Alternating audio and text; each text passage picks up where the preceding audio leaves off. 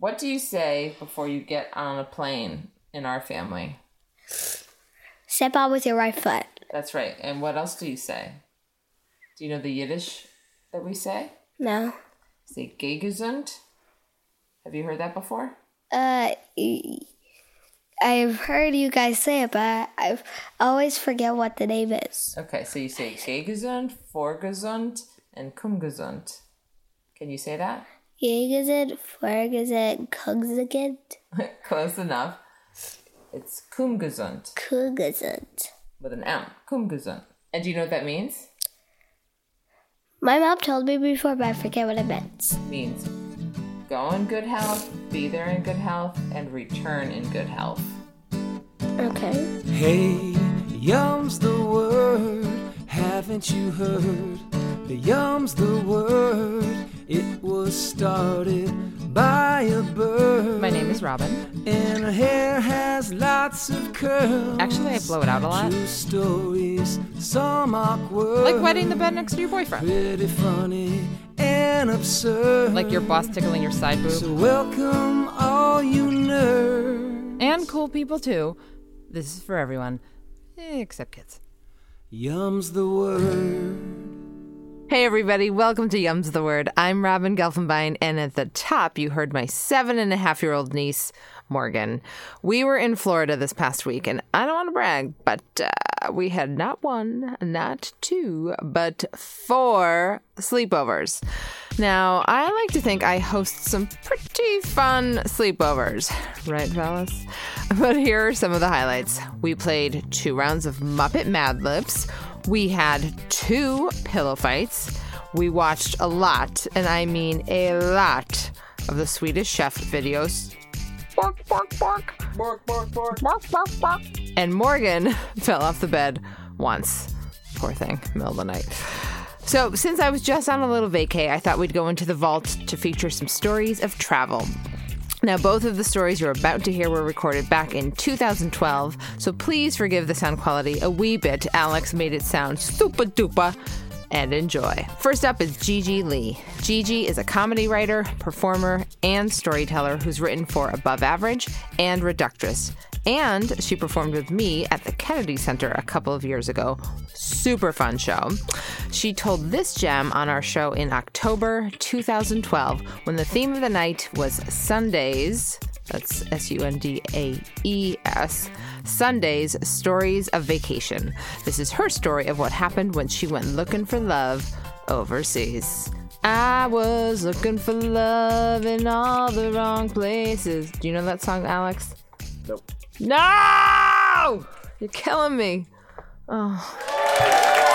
It's a summer day in Barcelona, and I'm in a cramped hotel room watching I Am Legend in dub Spanish.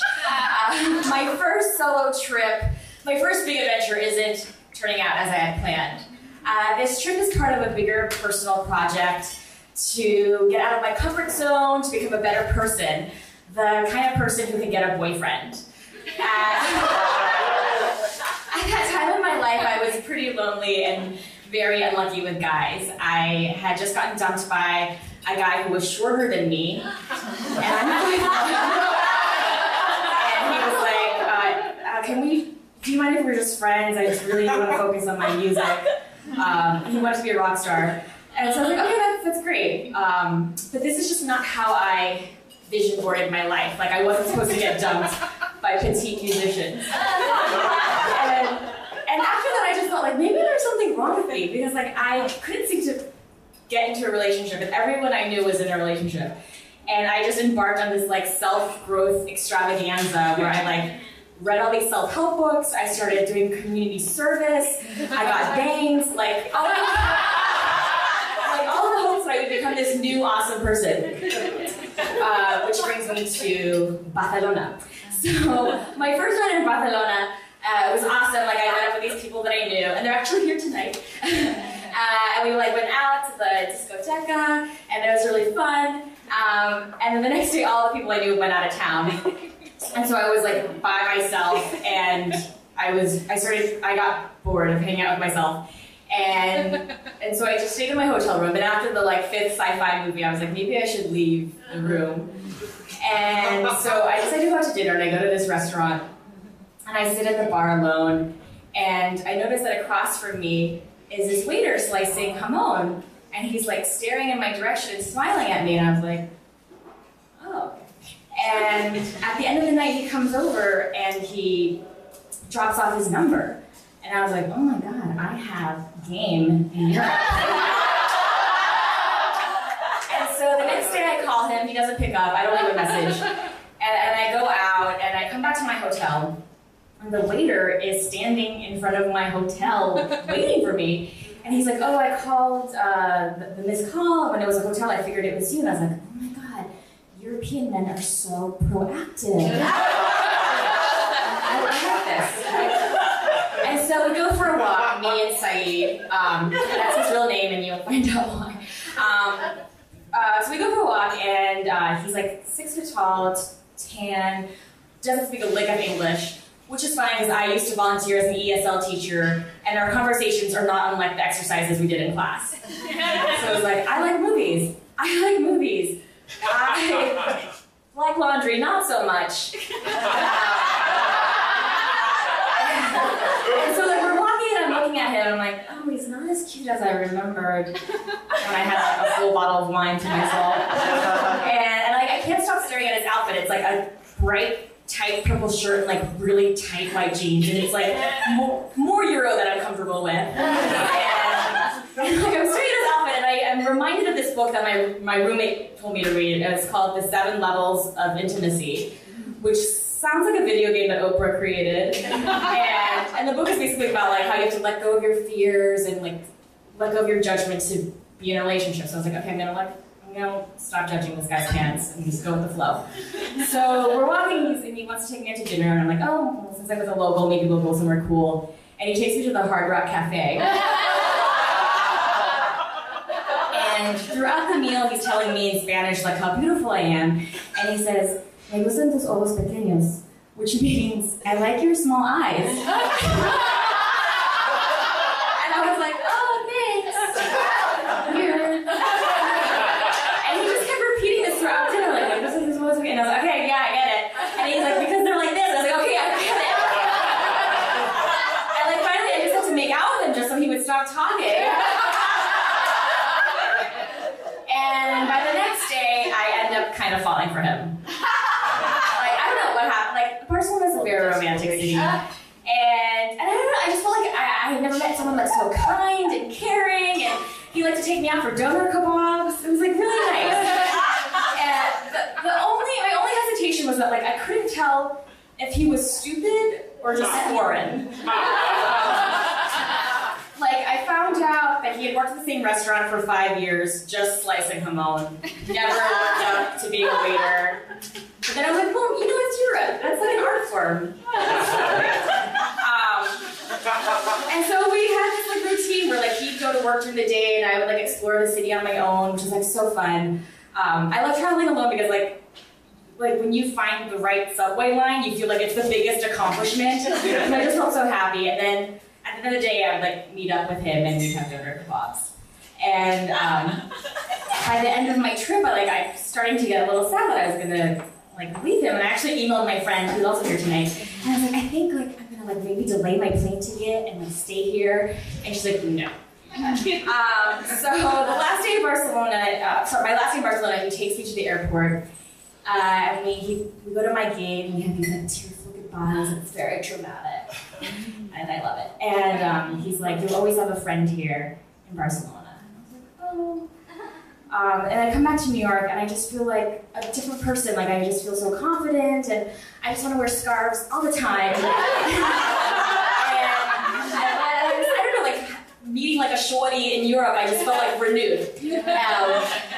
Until the emails start. So he starts emailing me, and he's like, oh, I love you, I miss you so much, but I can't get over all the spelling and grammatical errors. And they're written in Spanish. And I feel like I, as a non-native Spanish speaker, should not point out your Spanish grammatical mistakes. And we were friends on Facebook, and he would post like sad songs, like sad videos on his Facebook, and his status updates would just be like sad song lyrics, and I was like, oh my god, you're one of those people. And so I just like started ignoring him, and then he would email me being like, why are you ignoring me? Are you mad at me? I miss your eyes. I prayed that a hormone would like fall in his hand and he couldn't type anymore. And so I didn't hear from him for a couple of weeks, and then one day he emails me and he's like, I miss you so much, I love you, blah, blah, blah. And the entire message is written on the subject line of the email. And for some reason I just like lose it. I was like, oh my, how stupid is this guy? Like, not even my mom would do that. And my friend jokes and she's like, oh my god, wouldn't it be funny if he like came to New York and surprised you and waited in front of your apartment building? And I was like, oh, hell no. And so I like blocked him on email and I blocked him on Facebook. And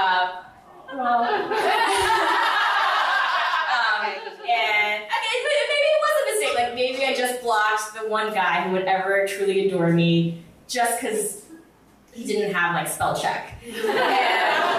But I don't know, like for some reason, like after Barcelona, I thought like, just because like a petite musician dumped me once doesn't mean I have to settle for the first guy that likes me. So I held out, and I was single for a very, very long time afterwards, and it was not easy. But eventually, I did meet my now boyfriend, and I didn't have to go all the way to Barcelona, just an improv class. That boyfriend she referenced is now her husband. That was Gigi Lee. You can find Gigi on Twitter at The Genius. That's JINIUS. And check out her podcast, You're Gonna Die, Girl, where she watches scary movies and talks about them. Do you like scary movies, Alex? I do. I like psychological thriller scary movies, not like hack and slash gore scary movies. Agreed. Yeah. Yeah, I have a hard time with those kinds of movies. I have to like cover my eyes, cover my ears with the slasher kinds. But even with psychological thrillers, to some extent, I need to do the same. I think for me, it's not so even in the moment. It's like how long those movies stay with you. Like you will think about them for a long time. What is the last movie that stuck with you for a long time? E.T. The Hills Have Eyes. I never saw it. Yeah. Oh. That's terrifying. Oh, God. Yeah. Okay. It makes going to New Mexico really difficult. Oh, okay. I will make sure to steer clear of that movie and New Mexico. It's amazing any movie sticks with me for any period of time because I'm not sure if I told you this, but I fall asleep at every movie, either at home or in the theater. It's bad. It's annoying. It's really annoying. While we were in Florida, we were watching a bunch of my SAG screeners, and I fall asleep at every one. And I have to, once the movie was over, I was like, let me rewind parts of Fences to see what happened earlier on that I missed. Same with Moonlight. I had to rewind a certain section like 8 times because I'd rewind it, it would start to play, and then I'd doze off. It's really frustrating. You know who doesn't fall asleep during movies, Alex? Morgan. That's right. Here's a little bit more of my conversation with Morgan on our recent trip. Where are we today, Morgan? Florida. Yeah. Are you having a great time? Yeah. Do you love coming to Florida? Yeah. Why do you like it? It's warm. Was it snowing in Massachusetts? Yes. But don't you like the snow too? Yeah. Don't you like playing in the snow? Yeah. What kind of things do you like to do? Snowball, snowman, and sledding. Oh, that sounds very fun. Do you ever throw snowballs at Ben? Yeah, but if we get him in the face, he cries. Don't you think you would cry if you got a snowball in the face? Maybe. I'm used to getting snow in my face. Sometimes I do it on purpose. You do? Sometimes I flop my face in the snow. Oh my gosh, that's so cold. As somebody who was cold all the time, I would never flop my face deliberately in the snow. All right, next up is Aaron Wolf. Aaron's stories have been featured on NPR, The Moth Radio Hour, and Risk. He told this doozy in June 2012. The theme of the night was Rocky Road, Stories of Danger. This is his story of the harrowing trip he took during his gap year in Israel. When I was 18, I moved to Israel to live on a kibbutz for a year. If you don't know what a kibbutz is, it's this like kind of collective farm in the middle of nowhere, and I had been told that it was this kind of gathering place of like the intellectual laborers of the world. Like I thought I was going to go there and like kind of work hard at night, and then in the evenings kind of have these like polyamorous orgies with these like beautiful exotic women of the world.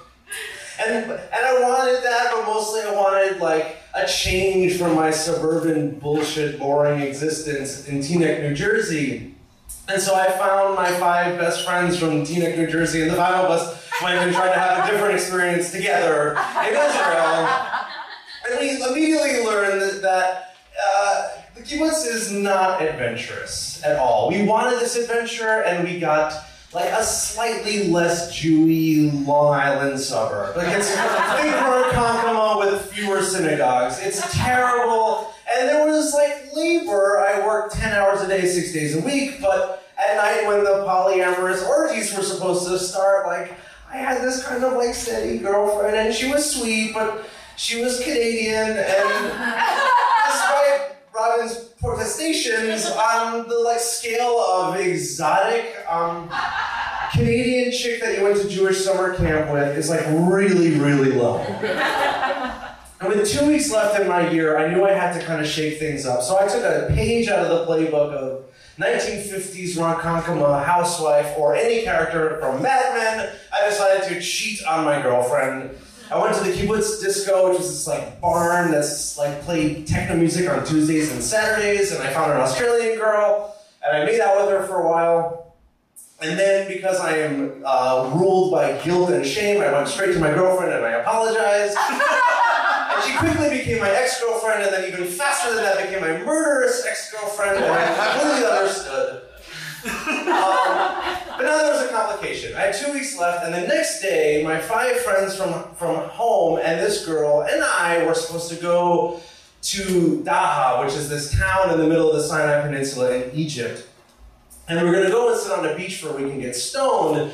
We might actually have like a real adventure, and now I had fucked this up. And I had fucked it up for 2 ways. First of all, I was a fuck-up in love and in relationships, but also I was a fuck-up in international travel. Everybody else had renewed their visas like months ago, and I had not.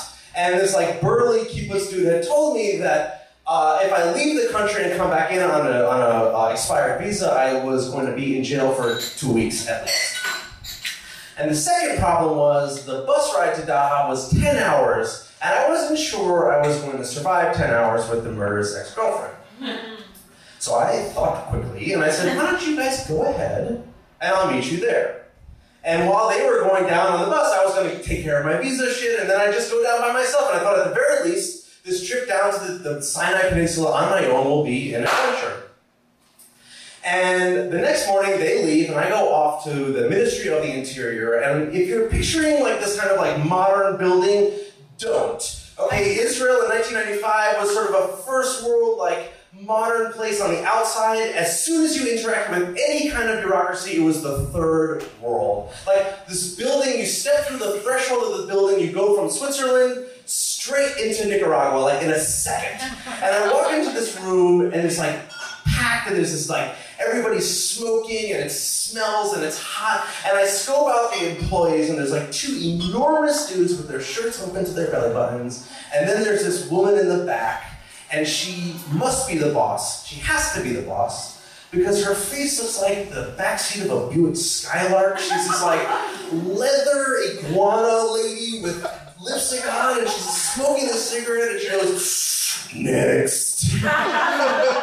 And I walk up to her, kind of nervously, like hand her my passport, and she goes, you have an expired visa. I say, I know, I'm sorry, is there anything I can do? She goes, oh yeah, no problem. She takes out a calculator and she starts tapping away. Anytime anybody says no problem and takes out a calculator, they're fucking with you. Because if they have a calculator, it's not going to be like, oh, $17. That's your fine. She goes, 10,000 shekel. 10,000 shekel in 1995 is $3,000. That's exactly $2,850 more than I have to my name in the world. 100 of those $150 that I actually have, I got on a bet, and the bet was that I couldn't eat a cigarette.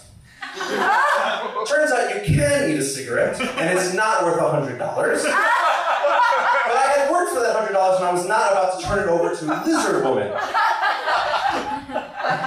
But I also don't want to go to jail. And I know that I only have one choice in the matter. I burst into tears. But Lizard Woman is unequipped to deal with human emotions, so she immediately averts her eyes and she starts like shuffling through my paperwork, and she can't witness this like sad American sob factory. And she starts going through, and I'm like, I'm so sorry, I can't go to jail. And she goes, Aaron, you are from Teaneck. And I said, no, I was born in New York, but I moved to like the suburbs. It's awful. And she goes, do you know the Goldfarbs? I'm like, no, I don't know the Goldfarbs. And she goes, do you know the Goldfarbs? No, I don't know the Goldfarbs. She says, do you know the Goldfarbs? Yes, I know the Goldfarbs. She goes, Amos, he knows the Goldfarbs. And one of the fat mountain men turns over and goes, hey, you know Agen Eitan? And I'm like, Agen Eitan Goldfarb. Yes. Yes, I know them. And boom, she stamps my visa, hands it back, and she goes, what a country, huh? And all I can think is like, third world banana republic. But like, fuck it, I don't care. I'm getting on the bus. I'm going to get to Dahab. I'm going to get to my friends. I'm going to have this adventure finally after my 10 months. I get to Eilat. About 5 hours later, we cross the border, and suddenly I'm in an entirely different world. Traveling into Egypt from Israel is incredible. You go directly into a different universe. It's dusty, it's hot, there's people everywhere, there's people pushing and pulling and noises and smells that I'd never heard before. And next thing I know, I'm like yanked into a taxi cab, which is like a BMW station wagon that's been retrofitted to fit like 10 people in the back, and there's 15 of us squished in, and everybody's yapping away and screaming and yelling at the driver's yelling at everybody else, and then finally he turns to me and he says, where are you going? And I say, Dahab. He goes, and I say, boom, we take off. And when I say boom, we take off, I mean, we fucking take off. It's the middle of the night. There's not a light anywhere in the desert. But the Egyptian cab drivers have this sweet little quirk of theirs, which is that they drive without their lights. So it's to conserve their batteries or something, or just to prove their manliness, they navigate by starlight. And every time a car comes towards them, they flash their brights once, the other car flashes back, and then over and over again. Every 15 seconds, at 50 miles an hour, it's I'm gonna die. Oh my god, I'm gonna die. And to make matters worse, he's blasting this Egyptian pop music. So I'm like, I'm gonna die while this dude screams about his love for Fariba or something. This is awful, and it's over and over again, and finally we screech to a halt. And in the middle of the road is an Egyptian soldier, and he's holding an AK-47, standing next to a small metal chair with a boombox on it. And he walks over and he goes, passport. And everybody quickly turns over their passport, and I turn over my passport. And he goes through his stuff, and he's like, walks over to the front of the taxi. And the taxi driver starts yelling at him, and he starts yelling at the taxi cab driver. And they're yelling back and forth, and the radio's yelling about Fariba, and it's terrible, and it's all getting very, very scary all of a sudden. I don't know what's going to happen, I don't know what they're yelling about, but I know that it can't be good. And then finally the cab driver goes, okay. And he hits eject on the tape player, hands him the tape. The soldier smiles, walks back to his folding chair with his boombox, hits eject on his, comes back with the new tape, gives to the cab driver, and boom, we're off. And immediately I know what the fight is about. Because now we are shuttling through the desert at 50 miles an hour with the one song on this tape. It's a single of Elton John's Crocodile Rock. Over and over and over again. So literally it's, I remember when my over and over and over and over again. And now I'm praying for death. Finally, we reach Dahab, and I get out out of the car and I'm like these shaky legs, I'm terrified, and I just want to find my friends, and I walk through this weird dark alleyway into this big boulevard, dirt road kind of thing, and there's camels everywhere, and I find them at the end in this cafe.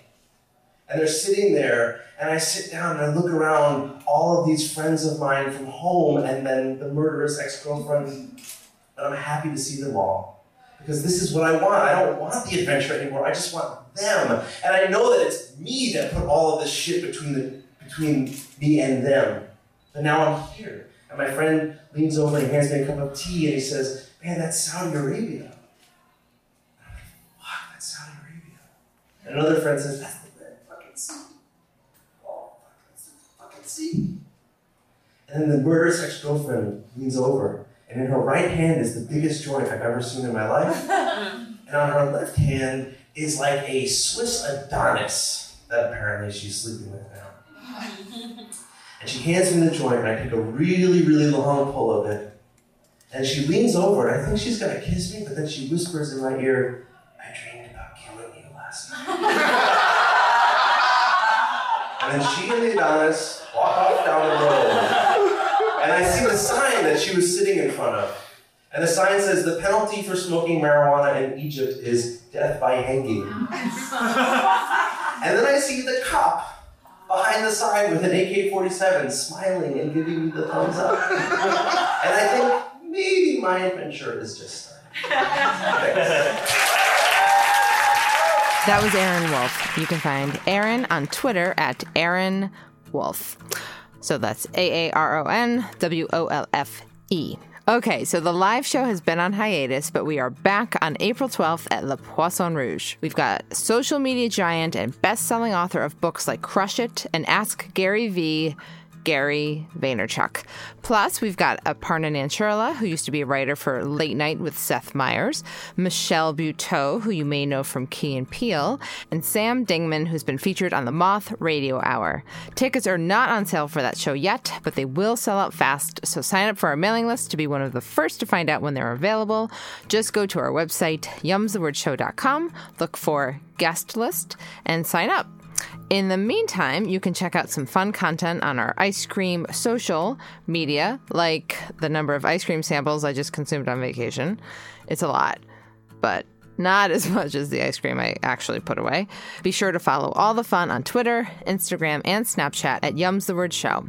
Also, if you like what you hear, please let us know by giving us a quick rating and review on iTunes. It helps let others know about our podcast. And finally, if you or your organization are interested in learning how to tell a story, check out our Storytelling Fun 01 workshops. Plus, we're doing private Yums the Word events where you can learn how to make ice cream cakes, and you get a custom show created for your office or organization. It's a really fun way to laugh, drink, and connect with coworkers. We're doing one for VaynerMedia next week, where they're having some of their employees tell stories. And we've also done a wedding, and we could do other special occasions. You can find information for all of that on our website at yumsthewordshow.com. The stories you just heard were recorded live at Le Poisson Rouge in New York City. The podcast is produced by me, Robin Gelfenbein, and Alex Fulton, who wrote some of the music. And the theme song is by Mark Radcliffe. Special thanks to Matt Fiddler, Michael Cedar, Danny Ortiz, Megan Deneen, Carly Petrone, Katie Riley, and of course, Morgan. I'm Robin Gelfenbein. Thanks for listening. Hope you get a piece. And until next time. No! You're killing me. Oh. Yum's the word.